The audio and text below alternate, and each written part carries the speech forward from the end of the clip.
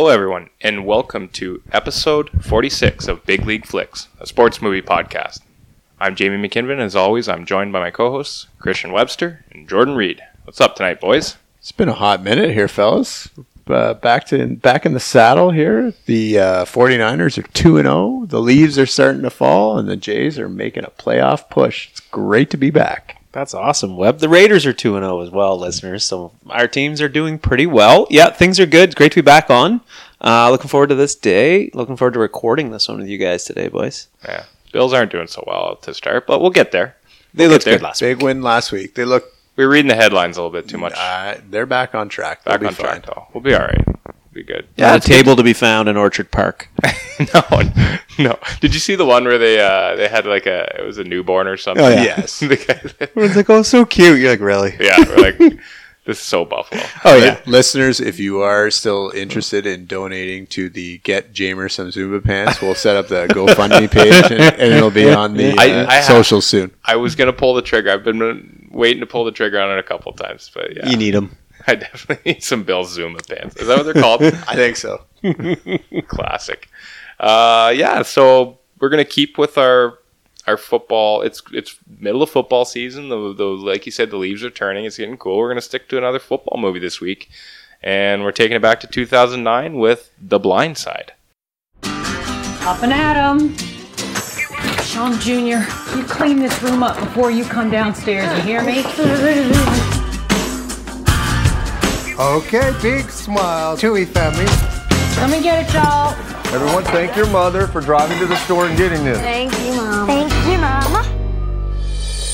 He's been enrolled in 7 different institutions, including a gap of 18 months around the age of 10, when he apparently didn't attend school at all. I tell you, most kids with his background wouldn't come within 200 miles of this place. Class, this is Mike Orr, and he's new here, so I expect you all to make him feel welcome. Hi. Smile at him. It lets them know you're their friend. I'm Sean. Who is that, SJ? Big Mike.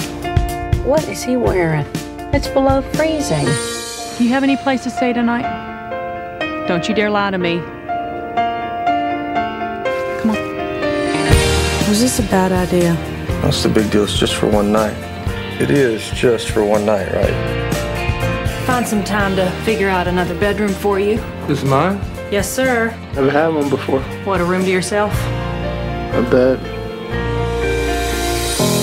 It's all real nice what you're doing, but don't be surprised if one day you wake up and he gone. Michael was here. Last night. Tell him to sleep with one eye open. You threatened my son. You threatened me.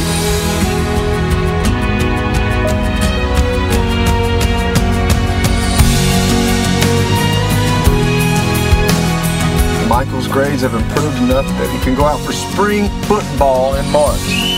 1, 2, 3. This team is your family, Michael. When you look at him, you think of me, how you have my back. Are you going to protect the family, Michael? Yes, ma'am. SJ, you're going to want to get this.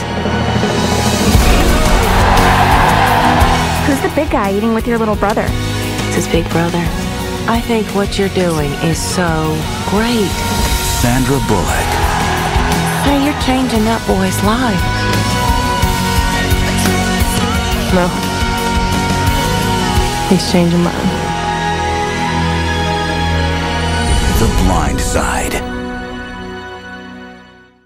Well, you know the drill. Before we jump into the movie, we're going to crack the top on a couple of ice-cold beers. So without further ado, let's get into our brew review. Bier her, oh, der ist bald von mir. Hey, Bier. Ice cold beer, yeah? So what are you drinking tonight, Webb? I don't know, JR. What are we drinking tonight? Ooh, JR. Oh, we're drinking a little Leffe blonde lager. Leffe, and just like Leffe.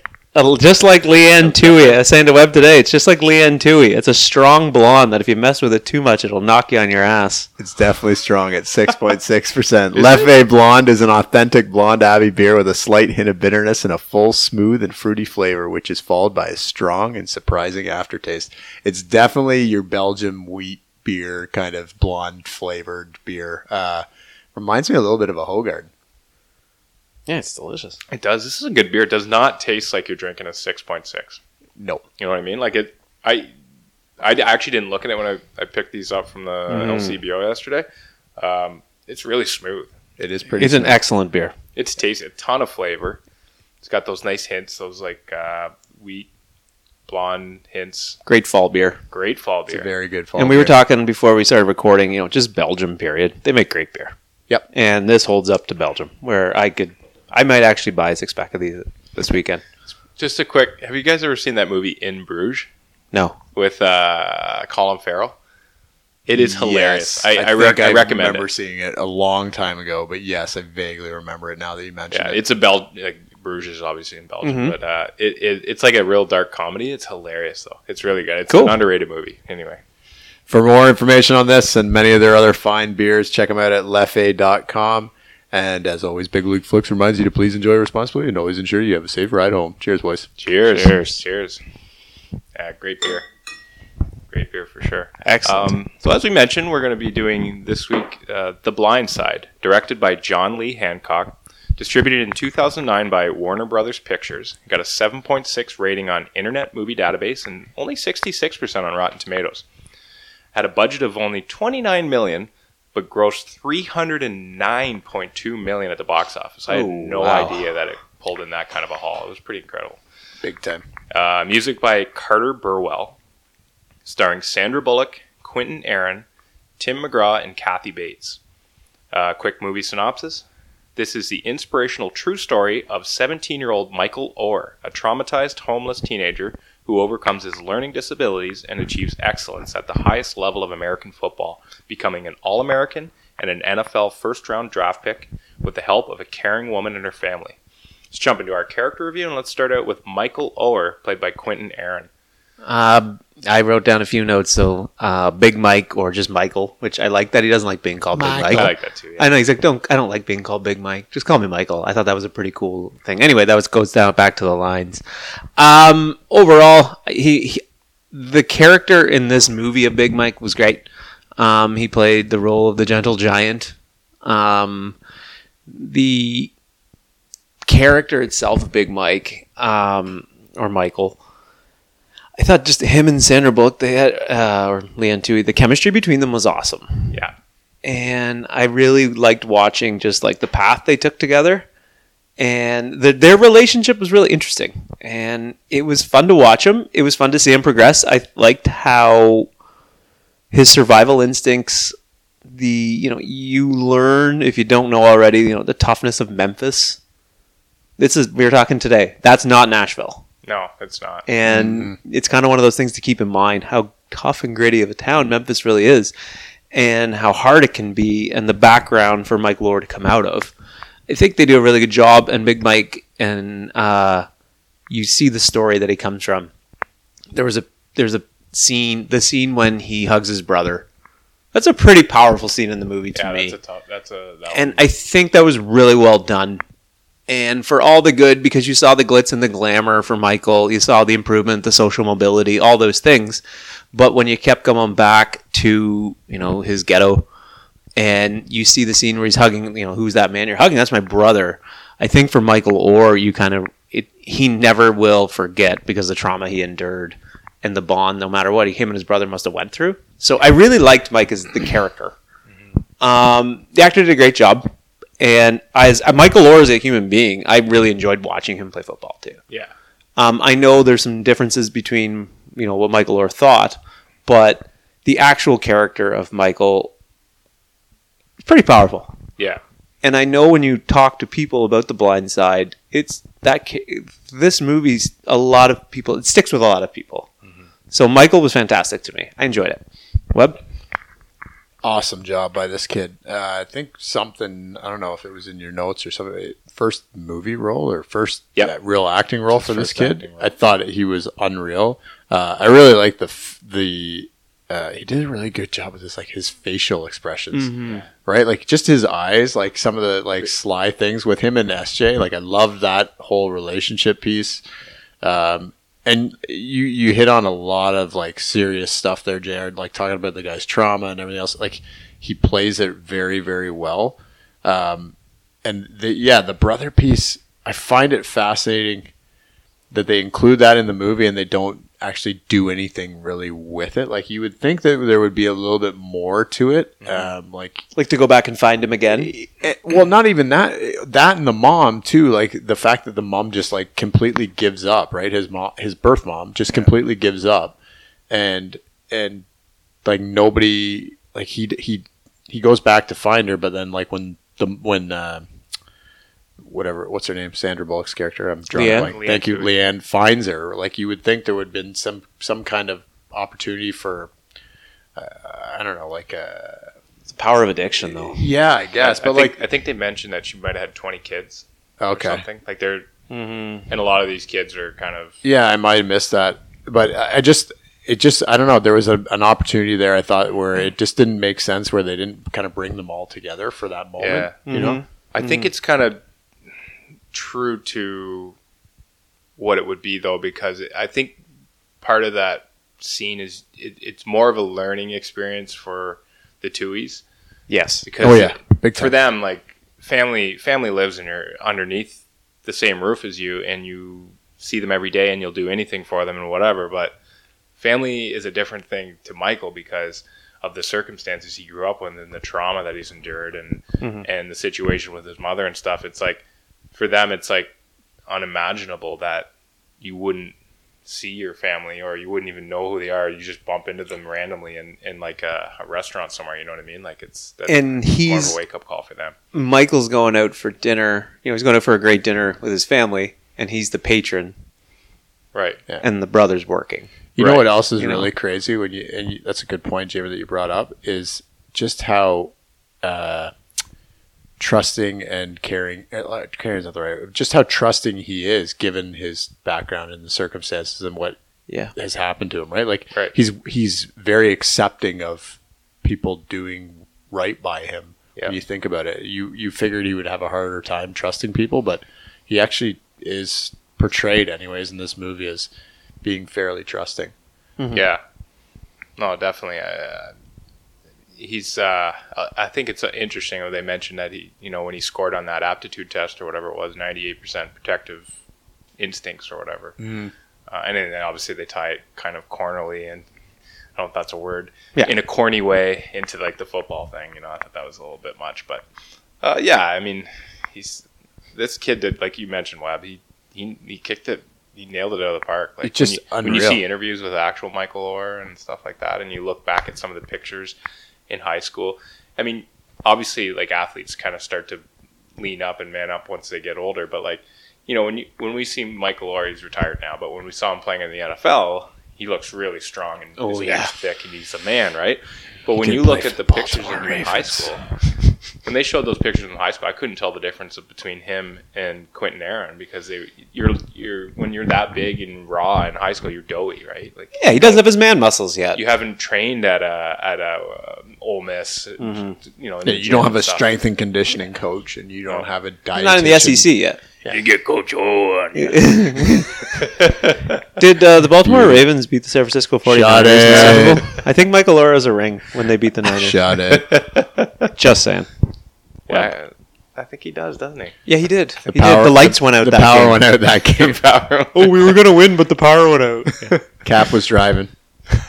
Let's move on to Leanne Toohey, played by Sandra Bullock. Well, just like we said in the beer review, she's a boss. There's no doubt about that. I wrote down that she's a walking soundbite in the movie. 100%. I like what? All right then. Everything's all right then. All right then. I thought obviously Sandra Bullock won an Oscar for this, so job well done. She's fantastic. The character of Leanne Toohey, she gets what she wants. I wrote down an SEC parent. That's a good one. I like a GTHA hockey GTHL hockey parent, the SEC South pretty much. Football parent. I thought she was really fun to watch in this, and I liked how powerful she was and fearless. She went right into Michael's ghetto essentially, and stood right up to the the warlord of the ghetto basically. What do you say? Is that your Saturday special? Yeah, like, it works every other day of the week. And probably one of the best lines in the movie. Yeah, I love when she said too. You cross the city line, you're done, and like that is unbelievable. And she's not wrong. I mean, it's like I lived in southern towns. the power. It's a power divide there. It's a huge power divide. So overall, great job holding people accountable, and just a fantastic role. And obviously, Sandra Bullock won an Oscar out of it. Webb. Yeah. I got nothing to add. Oh, she's absolutely nothing. I feel like a complete terrible podcast host for this, but I got nothing to add, JR. You crushed that. Thanks. Yeah, no, Sandra Bullock is a great actress. She did an awesome job. The accent, she did a good job pulling the accent off. I thought, that was something I was trying to look for if it was going to be forced, and she did a good job. It was totally believable. Absolutely, yeah, totally believable. I think she did an awesome job. And when you kind of see the actual Leanne Toohey in interviews, it's like, wow, she really nailed it. Shout out to the wardrobe person for the dresses that they put Sandy B in. Yeah. Smoke nice show. Pencil skirts. Woo! Yeah, absolutely. Yeah, well done. Sick cars, too. Yeah, good rides. Yeah, good absolutely. Rides. And they're doing all right. The Tooheys are doing okay. Let's move on to Sean Toohey, played by Tim McGraw. Tug McGraw's kid. Yeah, Mr. Toohey. What do I say about that guy? He just knows how to, I guess. He's smooth and he can work with his wife. He knows what his wife needs and wants and caters to her well. He obviously does well financially, I guess. He's a very kind man too, and he's very giving and loving in his own way. And, he helps to facilitate the move of Michael in too. So he does play a big role in this, and I like just his demeanor is excellent. And it's the kind of thing that a guy like Michael would need. That solid, that fatherly figure, basically. I don't mean to sound cliche, but it's a fatherly figure and a male role model in his life.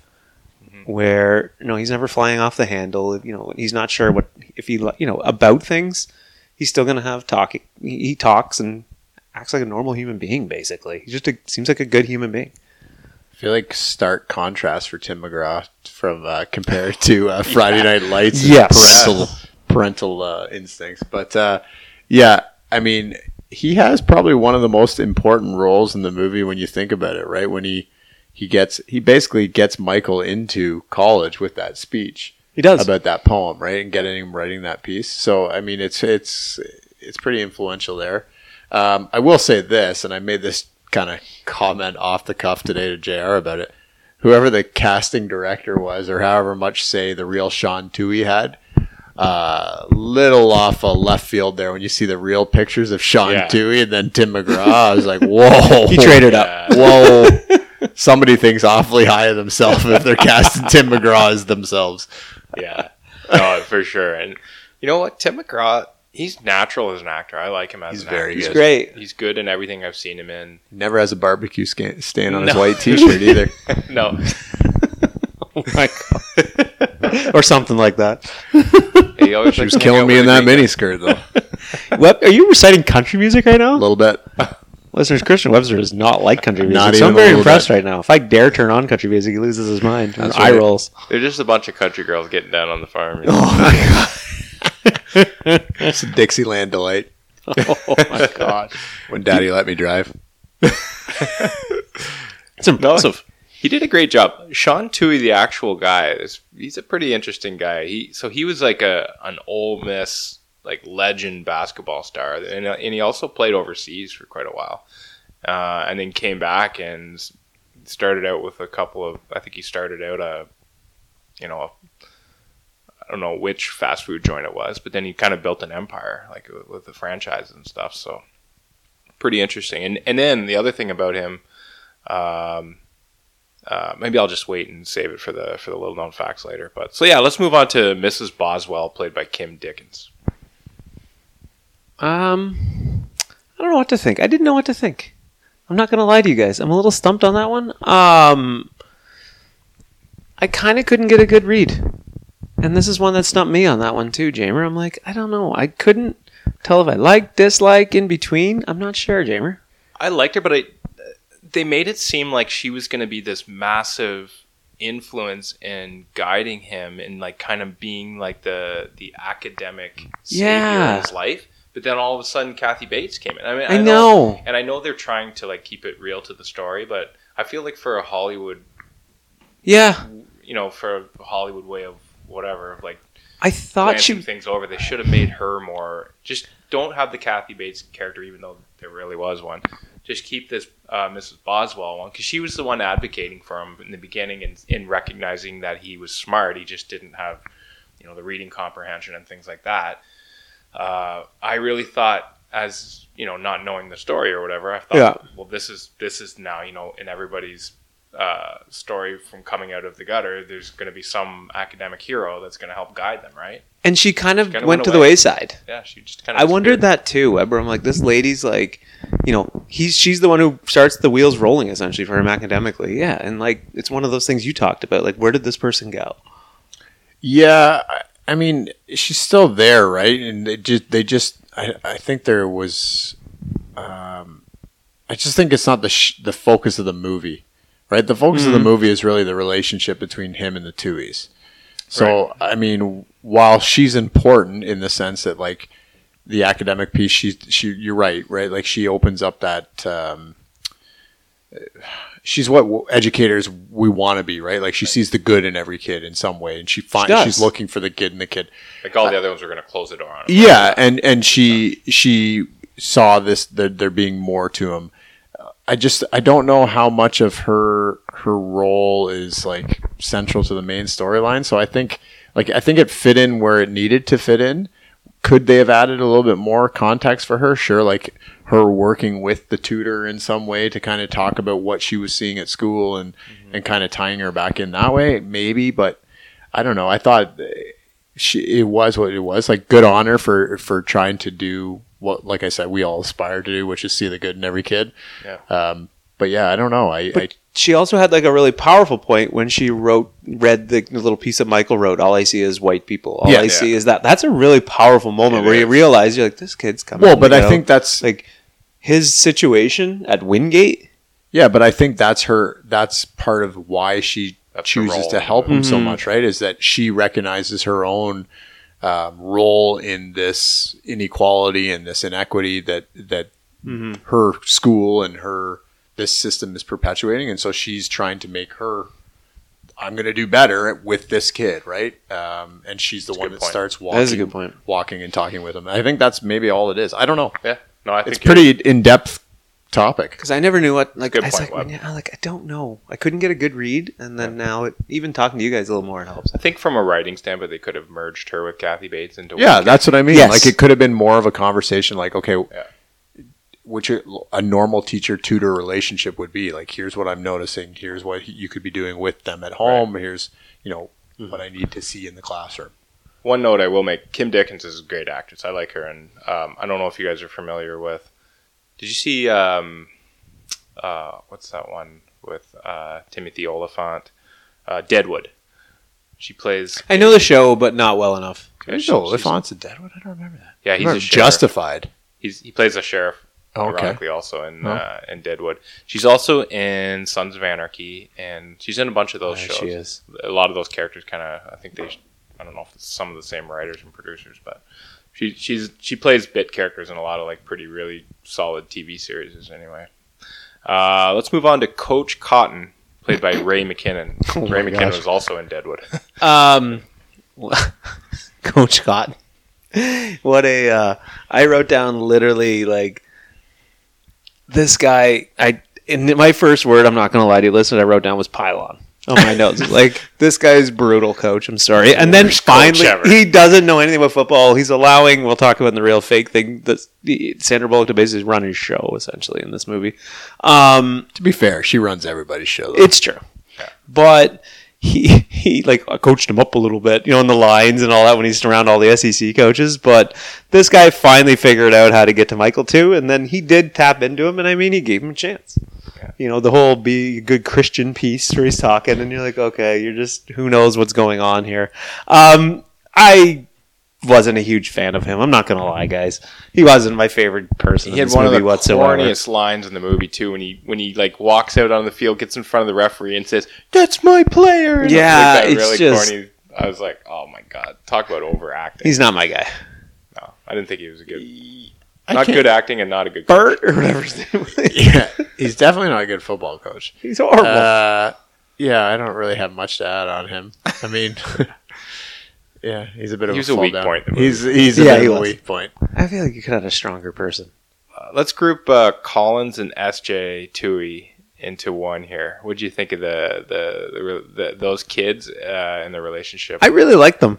Yeah. I really like both those kids, Yep. and I like the characters who played them, the actors who played them. They're fantastic. That's Phil Collins' daughter. Is it really? Yeah, Lily. I did not Lily know Collins. that. And then I did a little deep dive there on Collins. She's married to like the Federal Express guy or something like that. Heir to the Federal Express company. Yeah, it's crazy. That's just kind of crazy. Anyway, I thought they were great. Richer. I was gonna say she really needed that kind of money.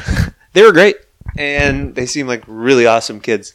SJ was a super cool little kid, and then Collins was a mature beyond her years. SJ provides this movie with like the light moments that it needs, right? Yeah. Because it's a pretty heavy movie. Like I was saying to Sarah when we were watching it, I just said this is one of those movies. It's a really good movie, but it's one of those good movies you don't really want to watch again sometimes because it's so sad and depressing in the first half. It's been I've only watched it once, and I haven't watched it for a second time until this time. Yeah, same with me. It's heavy. Same with me. This was heavy. This was the second time I watched it, and I thought to myself, I'm like, I remember really enjoying it the first time, but yeah, it's a heavy. The first little bits are pretty heavy. First time I watched it, because it came out in 2009, was just after I had finished playing down south and living down there, and just being so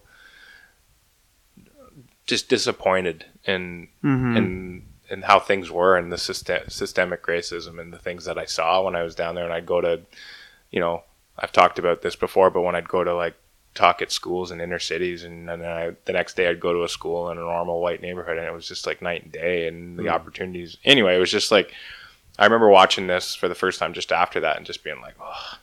Yeah. So, yeah, I hadn't watched, just for what you just said, Webb. Yep. That's tough. Kid was hilarious, though, that SJ. Yeah, I haven't followed up to see, like, obviously that kid's older now. SJ? Yeah, like the University actor. of Central Florida, like. No, I mean the actor, Jay Head is sorry. the name. I haven't followed up to see. Normally when you look, you're like, oh, I know that kid. He's in this, or he's grown up now and he's in this show or whatever. So I haven't really looked. But he was a good little actor. He's funny. He's a cute kid. I can't imagine that the teenage years were all that good to him. Yeah. Like he struck me as a kid that would have a little bit of a tough go. Yeah, could be. Yeah, for sure. Maybe as an adult it worked out a little bit for him, but yeah. And the last character I just wanted to mention was Miss Sue, played by Kathy Bates. I love Kathy Bates in She's pretty much great. every She's role she legend. ever plays in. Legend. Yeah. And that's the best I can say about her. You She's give your movie fantastic. credence when you put Kathy Bates in there. Absolutely. Like she She is the South. Yeah. Oh, absolutely. Yeah. I think it was kind of fun too that she was in this movie about football, and I was, in a way, I'm always thinking in the back of my mind with Bobby Boucher's mom from Waterboy. Bobby Boucher. Don't play no foosball. Bobby Boucher, don't play no football. Yeah, so she was good. Anyway, let's jump into quotes. Are there any quotes? There's some zingers in this movie. gosh. This is an underrated movie for quotes, I found. There's so many. There's one I am going to say, I was talking to Webb today about it. The one when Steven, where we never know what happens to Steven. Big Tony brings Steven, and then Steven just goes away. Steven, who's a stud basketball player. Isn't Steven the one in the end who they allude to was the one that died? No, that was his buddy in was a the different buddy. gang. Oh, I thought maybe that So was the Big same Tony, kid. when he brought Steven Right. and Mike, and then Steven's probably a statistic at that point. when Steven and Mike get the basketballs, and they're like, not even locked. And then Mike, white people are crazy. That's a part of that, the rich versus poor thing again, like we've been talking about. Absolutely. But they're trying to, I think, put a little bit of comedy into it perhaps as well. Absolutely. I think that one always will resonate with me. Owns a million Taco Bells. It was one of those things where I just started laughing for some reason. I do not know why. Don't you dare lie to me, Mrs. Tui, when she says those lines. Yeah.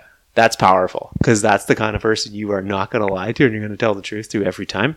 Yeah. All right, then. Those are lines there. All right, then. When it's all right, then it's just like, it's over. Southern Mom for sure. What was the other one? The whole scene between Miss Tui at the DMV or whatever they were at when they were trying to get him a car. Like, what was that? Like, She's trying to get him the license. License, The yeah. exchange between the lady at the license and Miss Tui is priceless. Yeah, It's amazing. And it's typical. It's classic. That's That's like the epitome strong- of white privilege. Yes, And then I'm cutting the line. I'm just going to talk. And then the DMV lady basically like, no, let me hear this. Go ahead. Yeah. I'm not cutting, I'm asking. There's a lot of like those like strong A-type Southern Republican. women. It's a thing. It's a thing. Even though like there are some things that are backwards in the South. That's one thing where like the real strong personality. Mama's gonna take care of this. Don't mess with mama. That's a cultural thing. That's a big time thing down there.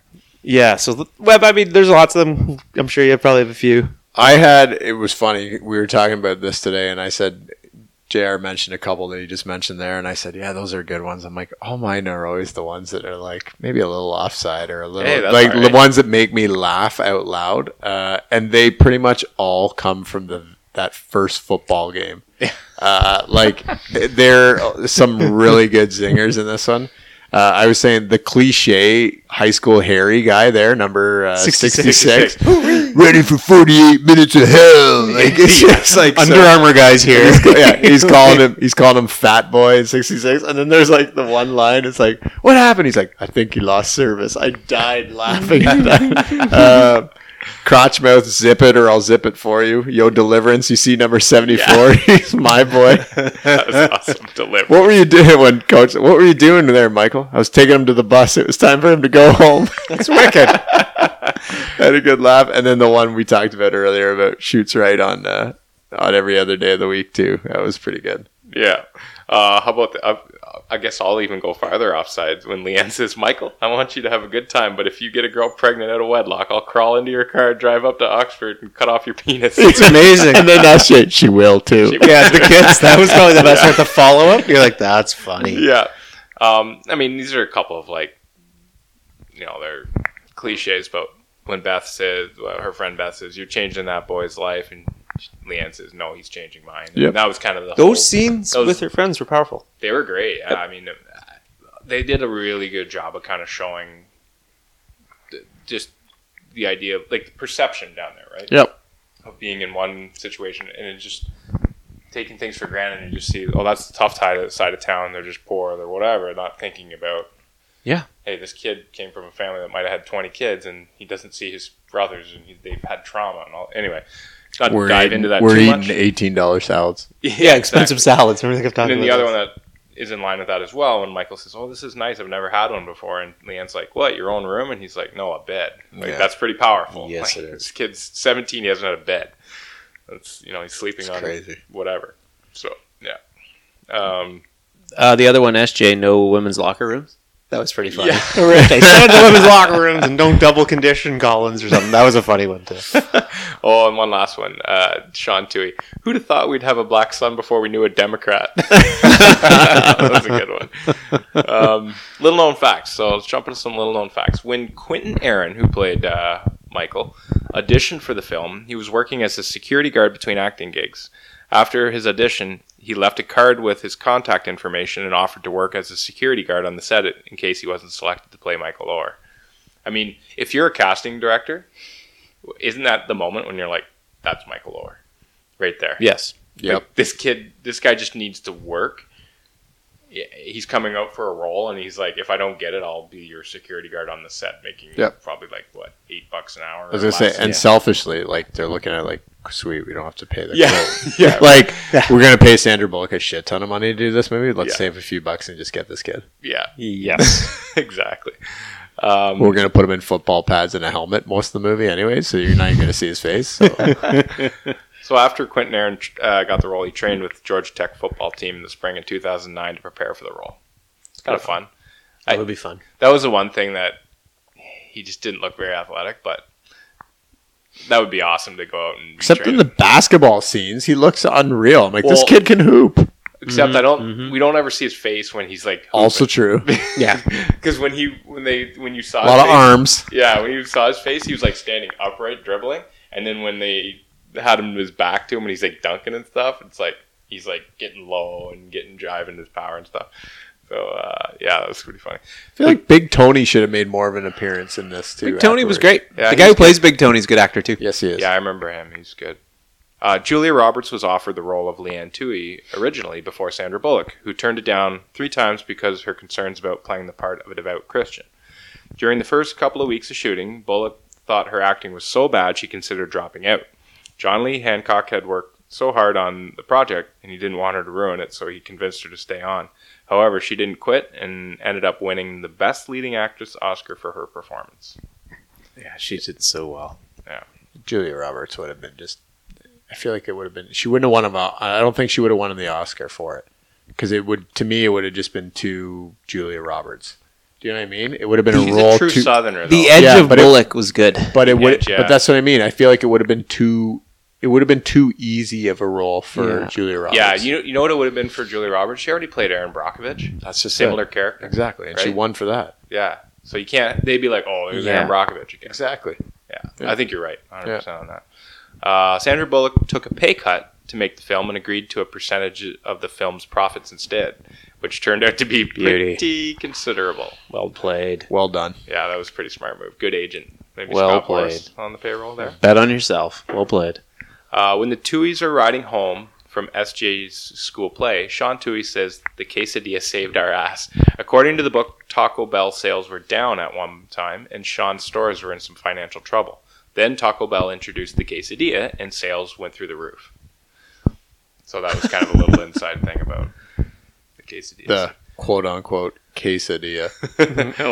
I know, it's like, of all the things you can get at Taco Bell, the last thing I'm getting is a quesadilla. Oh, yeah. It's a soggy tortilla with cheese in it. That's it. If it is cheese. Yeah, whatever that Sustenance. is. Sustenance. Of something.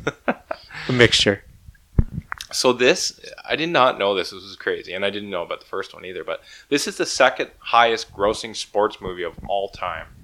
Oh, it's a huge movie in the theaters. The first one... I mean, it's a huge... Think about it. You're getting a huge female audience. Yeah. Yes. I'm not even gonna ask you guys if you know what the first one is. Didn't we talk about it? Never even heard of it. I thought it was... Oh, okay. I thought it was Jerry Maguire. I thought No. okay. The first one is Dangal. It's a cricket movie from India. Oh, wow. From 2016. I mean, they got what? Like... Cricket's an awesome What do they have? Like 3 billion people in India or something crazy? People there. Cricket's a great 2 billion? I don't know. Yeah, so pretty wild. Cricket movie. So Michael, do it. Add it to the list. Yeah, I know. I was thinking that. I'm like, let's do it. Once I saw now we gotta find it. Once I saw this, I'm like, it's gotta be on Netflix or something. Let's do it. Let's try and find it. Michael Orr was actually an experienced football player when he enrolled at Briarcrest. He developed into a premier left tackle and was heavily recruited by top schools in the Southeast Conference. Orr was not very pleased about the movie's depiction of him as passive and an unskilled big guy who was only barely acquainted with football, nor was he enamored by the Forrest Gump-like description of himself in the film. So apparently it's a little bit off the way his demeanor is and the way that they portrayed him as this guy that never played football and was this bumbling idiot. Yeah, he was. I could see that. It's better for the story, but yeah, I was gonna say it's very Hollywood, Yeah. and you take it for what it is. you gotta take, I think Orr was a hell of an offensive lineman. yeah. You don't come into high school in your because he was into his In the basically South. senior year. Yeah, he would have been like he missed junior year, so yeah, he would have been in his senior year. Senior year, you're not just gonna become a stud guy after somebody goes up and No. says, "Michael, that's your brother," and protect him, and then all of a sudden you're a And lights feet out. and hands like that. No. Yeah, it's a little off.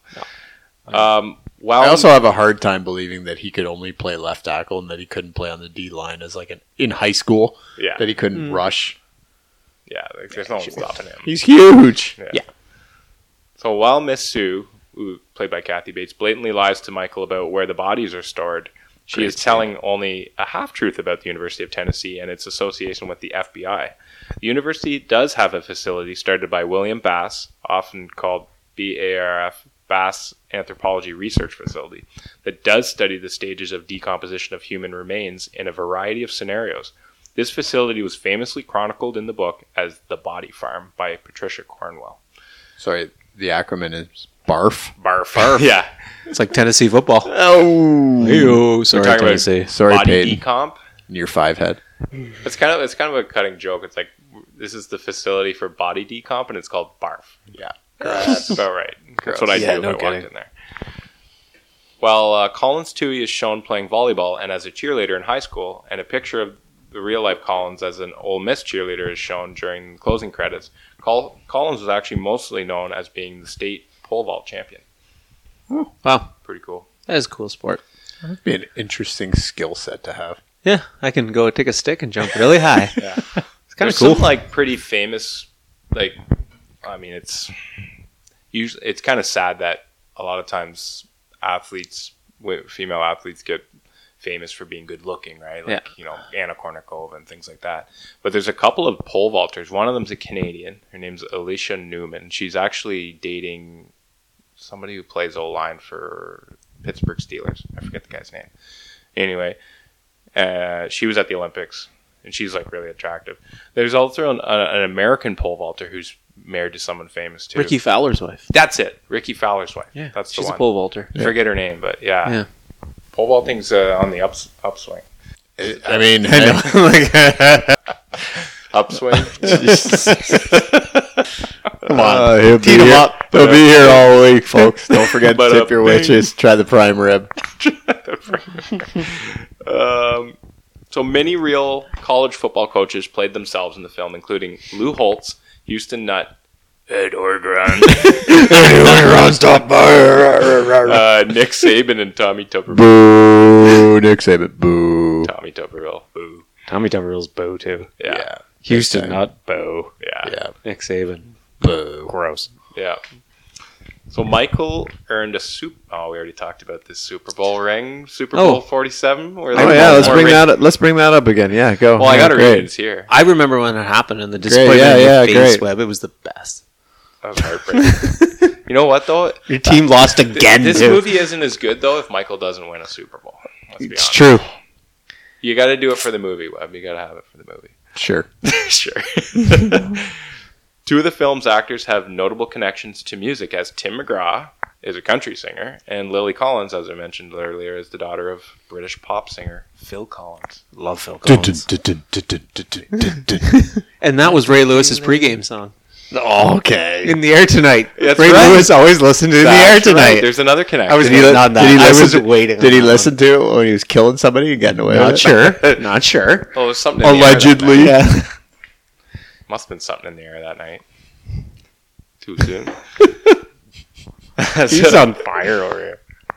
So this is a cool thing. So as of the 2009-2010 season, former Mississippi basketball superstar Sean Tuohy, who's the father in the movie, was entering his 9th season as the broadcaster for the NBA Memphis Grizzlies. Oh, what? He's on the broadcasting team for the Grizzlies. I'm not gonna lie. I don't catch too many Grizzly games. No. That being said, Kelsey Wright, Canadian, played at Western. She's on the big Memphis Grizzlies. She does a podcast with them. She's on their awesome. she's like the Kate Burness of the Memphis Grizzlies. Oh, really? Cool. Yeah. That's awesome. Oh, cool. Very cool. Yeah. So Michael J. Fisher is the football coordinator in the film. He's also coordinated on Remember the Titans, Draft Day, Concussion, and others. I feel like Michael J. Fisher might have just been like a year away from retirement when he did this movie, because this has got to be some of the most piss poor football scenes I've ever seen in any movie. Low budget. Ever. He might have been in the nobody runs at people like 66 for that red team. I don't know. High school guy. guy. He's like high school Harry there. He looked like he was on. Dad is even better. That guy looked like he was on like 48-hour energy, Coke. Coke. 48-hour energy. Whatever you got a Max Milk, like Circle K, math, Circle K. Whatever you could put in his body. That guy was like, he was dancing around, fidgeting, was buzzing. like his feet were all over the place, his hands were everywhere. He was dancing around. You know what he was? The epitome of high school Under Armour guy. You know the Under Armour guy who starts everything Under Armour, like the bands and everything. Yeah. You're like high school hair. You're like settle down. Like that guy's heart exploded when that game ended. Oh yeah, there's like nothing. Right, dude. 48 hours. Jamer's buzzing over there. Fire. I think that's a good segue to our realism review. What was realistic and what was unrealistic? Okay, so the real piece to me that I loved, and I loved it. I loved the importance of football.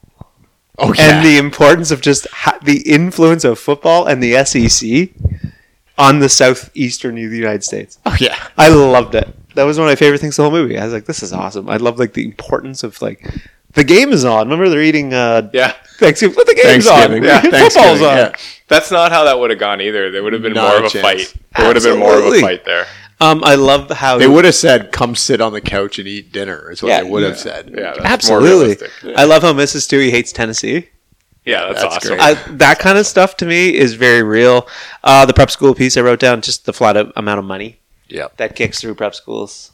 There's a lot of cash flowing through prep schools or private schools or whatever you want to call them. Cameos by coaches Also, was real. I was going to say, also realistic at how much influence she has as a booster of that school. Yeah, the booster piece is big. Yeah, the I had that D1 as money. I had and that the as a booster note. piece. The NCAA clearinghouse stuff was very real. They do get involved. They do their due diligence. They look into all that stuff. So that was pretty realistic. Things like that. Yeah, I thought the coaches kind of helped because you got you had Tom Fulmer or whatever his name was from Tennessee. You know, all the people you mentioned. Eddie Odronjoda. And it was great to see that. The recruitment intensity. Yes. It's pretty cool.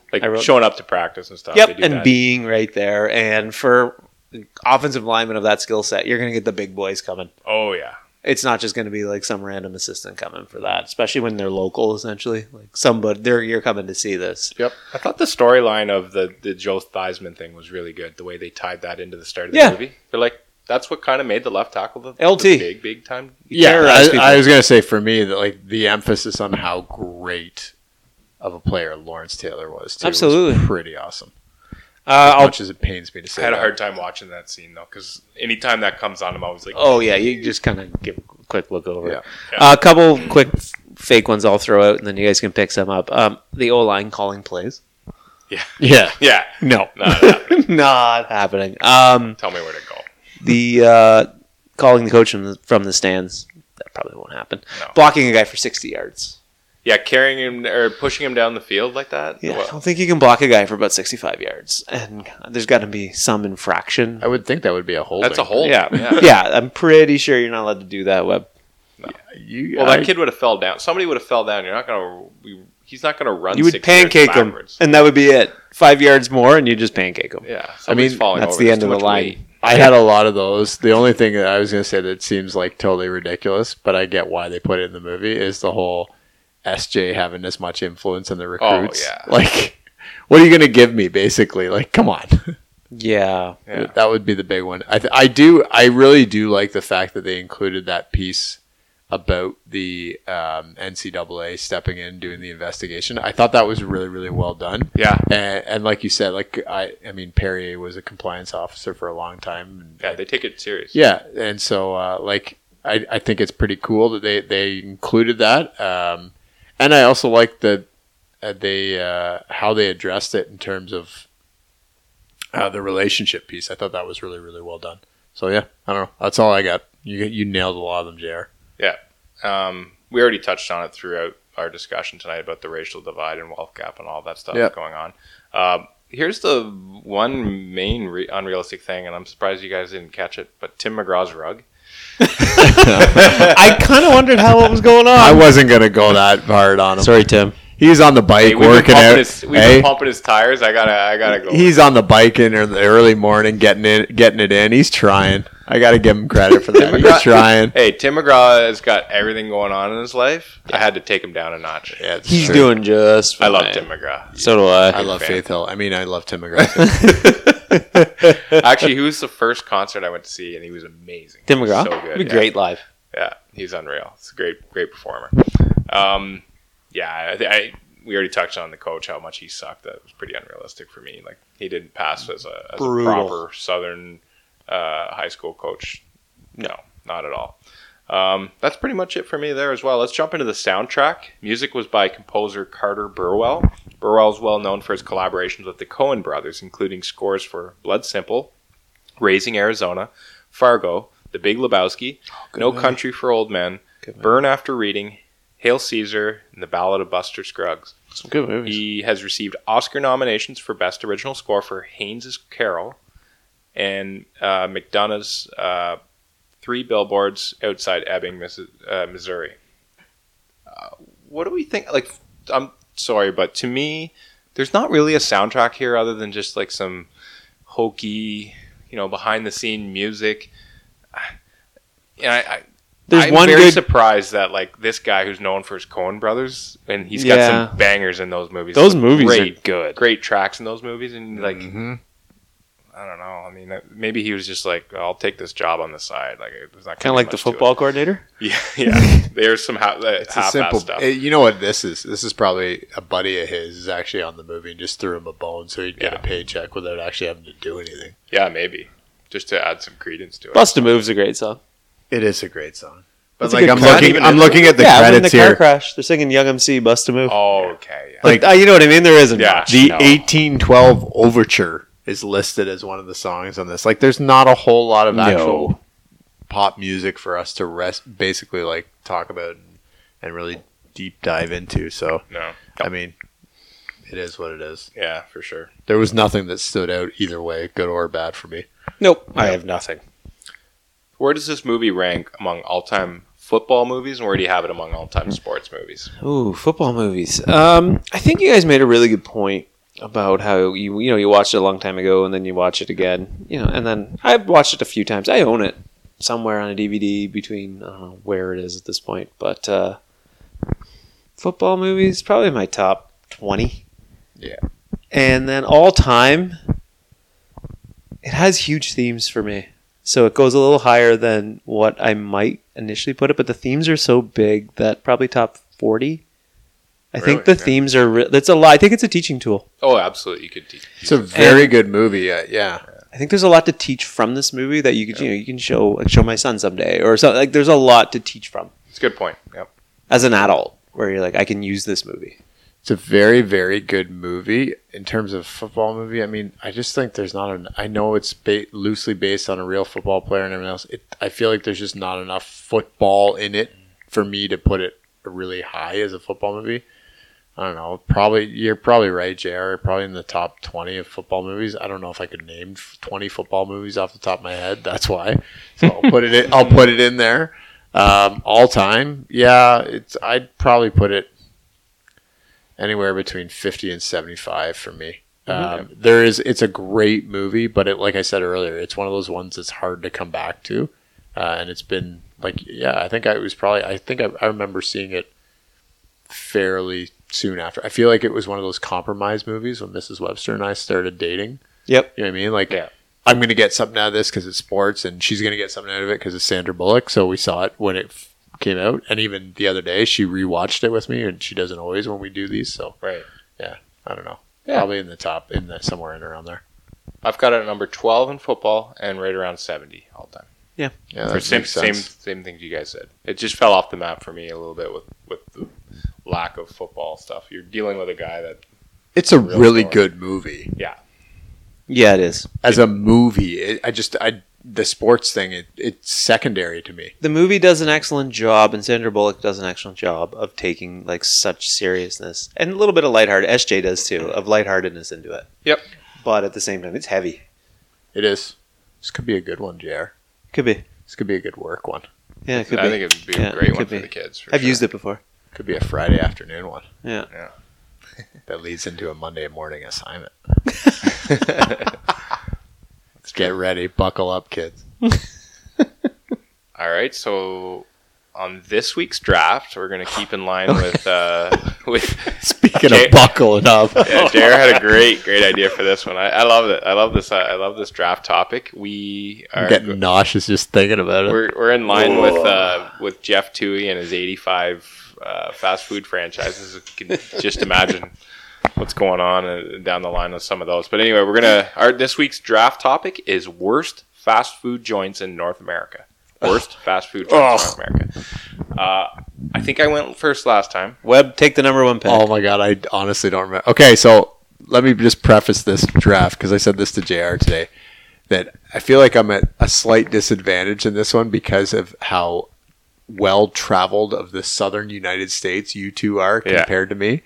So I may take some of the more obvious ones. I gotta go number one. I think I gotta go with Arby's. I was thinking more about it. That was my number one. I think I gotta go Arby's. So bad? It's just like bacon cheddar. Between the curly fries that may or may not be rat tails that they pulled up, to the cheese-looking stuff that they put on it, or the horsey sauce, the spray on. Like I don't know. There's it's just and of all the just too much. discrepancies of what you actually see on the commercial as to what you get from the restaurant. Like you get that huge stack of meat in the commercial, and when you get it, you're like, "What is this?" You get a fatty sliver of beef or something. Just what would you like? Would you like a large Coke? No, I'd like a large Pepto, please. Gaviscon. Yeah, Gaviscon. Dear God. Oh, that's a perfect pick. I'm going Arby's number one. That's a perfect pick. That was my number one. You go next, JR. I'm next. Arby's, you remember they used to have 5 for $5? Oh, God. It's like, keep them. No thanks. Okay, so my next one. All right, I'm going to take this one off the table, but sorry to Mr. Dewey, but I haven't eaten at a Taco Bell in 25 years. Oh, God, no. If I ate a Taco Bell right now, I'd be done for the weekend. I'd wake up Monday morning. You need a colon cleanse. Like, you're at least 10 pounds lighter. I would take a Gaviscon and 3 things of Metamucil to regroup me here and 5 gallons of water. If you don't have a bidet, you can just go to Taco Bell. My 15 showers. Like, let's call it. It's a poor man's bidet. You cut weight. Your third bath this week. I ate a Taco Bell. Amateur wrestlers out there, if you need to cut some weight, go to Taco Bell. Well, that's all I can say to you. Oh, God. Jesus. All right. Despite, I'm going to start off with one here. So, despite the cult comedy classic movie that has this place in the name, this place sucks.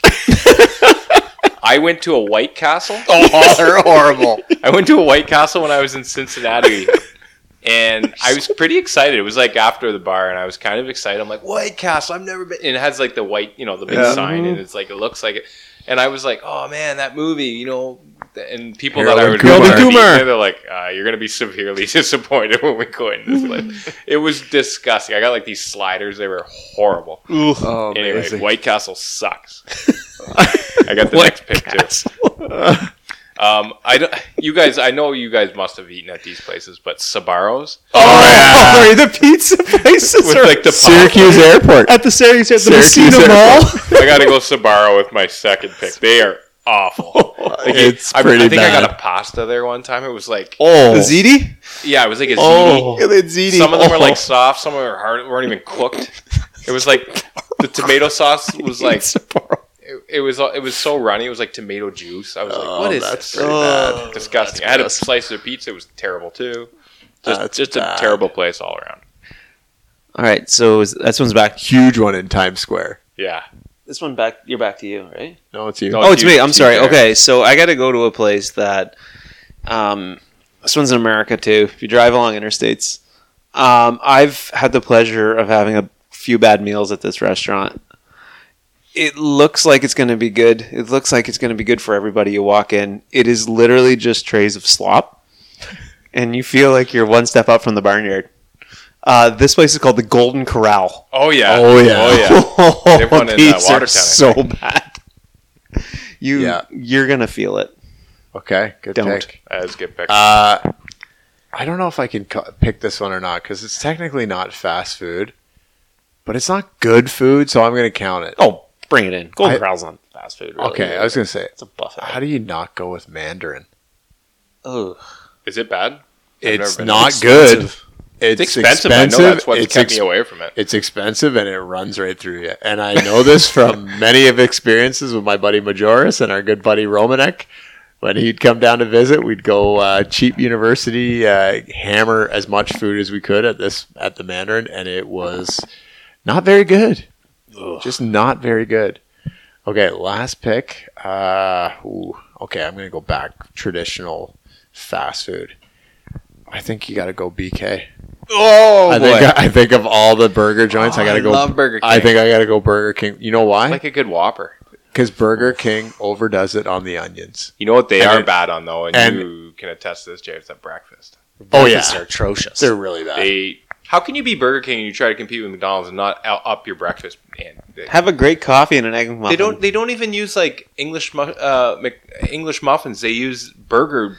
Hamburger buns Yeah. with sesame seeds on top. No, come on, you guys. gotta Yeah. change it up for breakfast. Come Yeah. on. Yes. I'm going Burger King. I mean, I will eat it if I am forced to, but Yeah.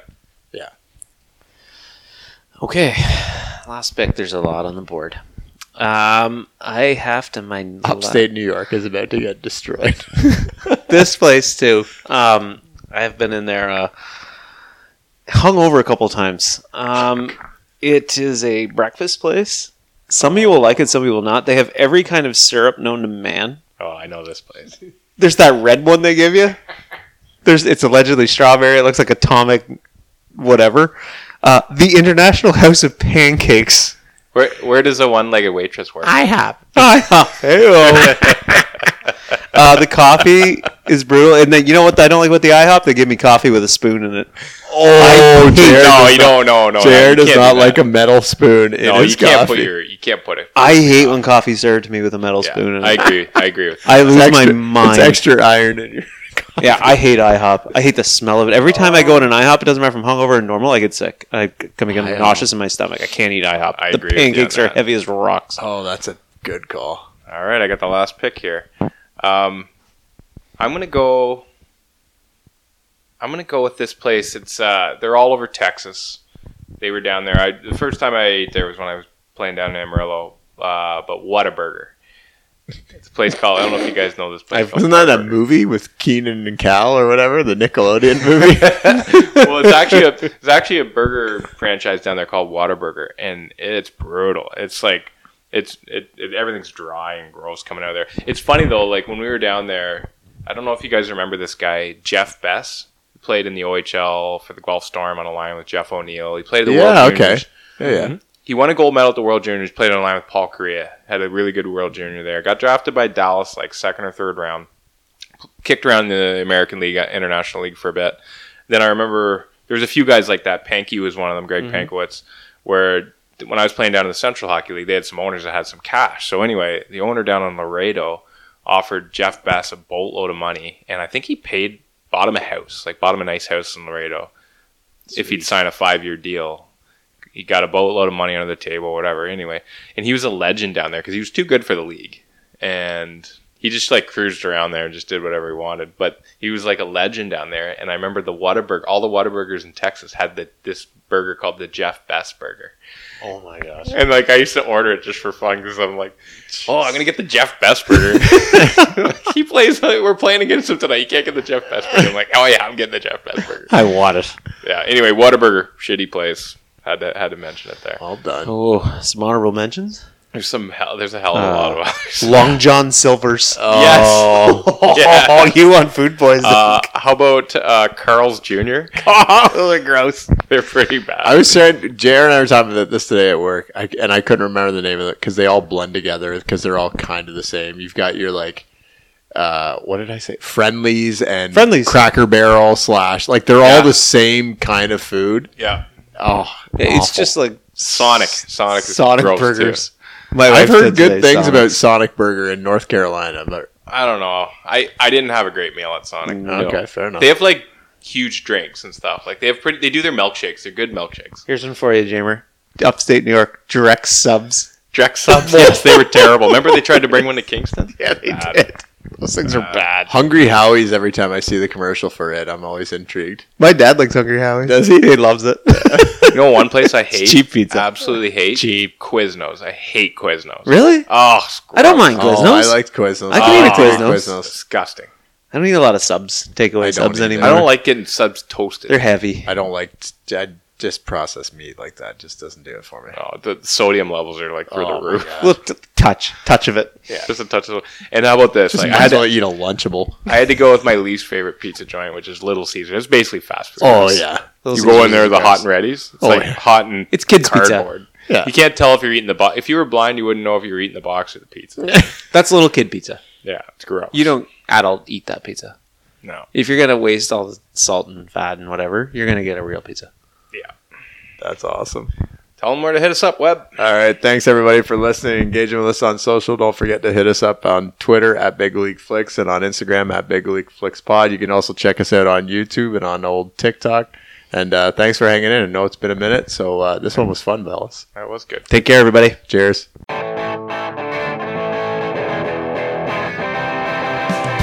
League Flicks, Jordan, Christian, and Jammer talking movies, about sports and the glitz and the glamour. Got a cold beer pairing for the leading lady staring. Fun facts and trivia and man rocket comparing. Soundtracks and music, they'll rate all these things. Was it real or did they lose us as the fat lady sings? Talking junk, have a giggle, comedy, drama, romance. Did the film deliver 6 to noon in my pants? With their big bag of tricks, these podcast critics. Jordan, Christian, and Jammer with Big League Flicks. Jordan, Christian, and Jammer with Big League Flicks. Jordan, Christian, and Jammer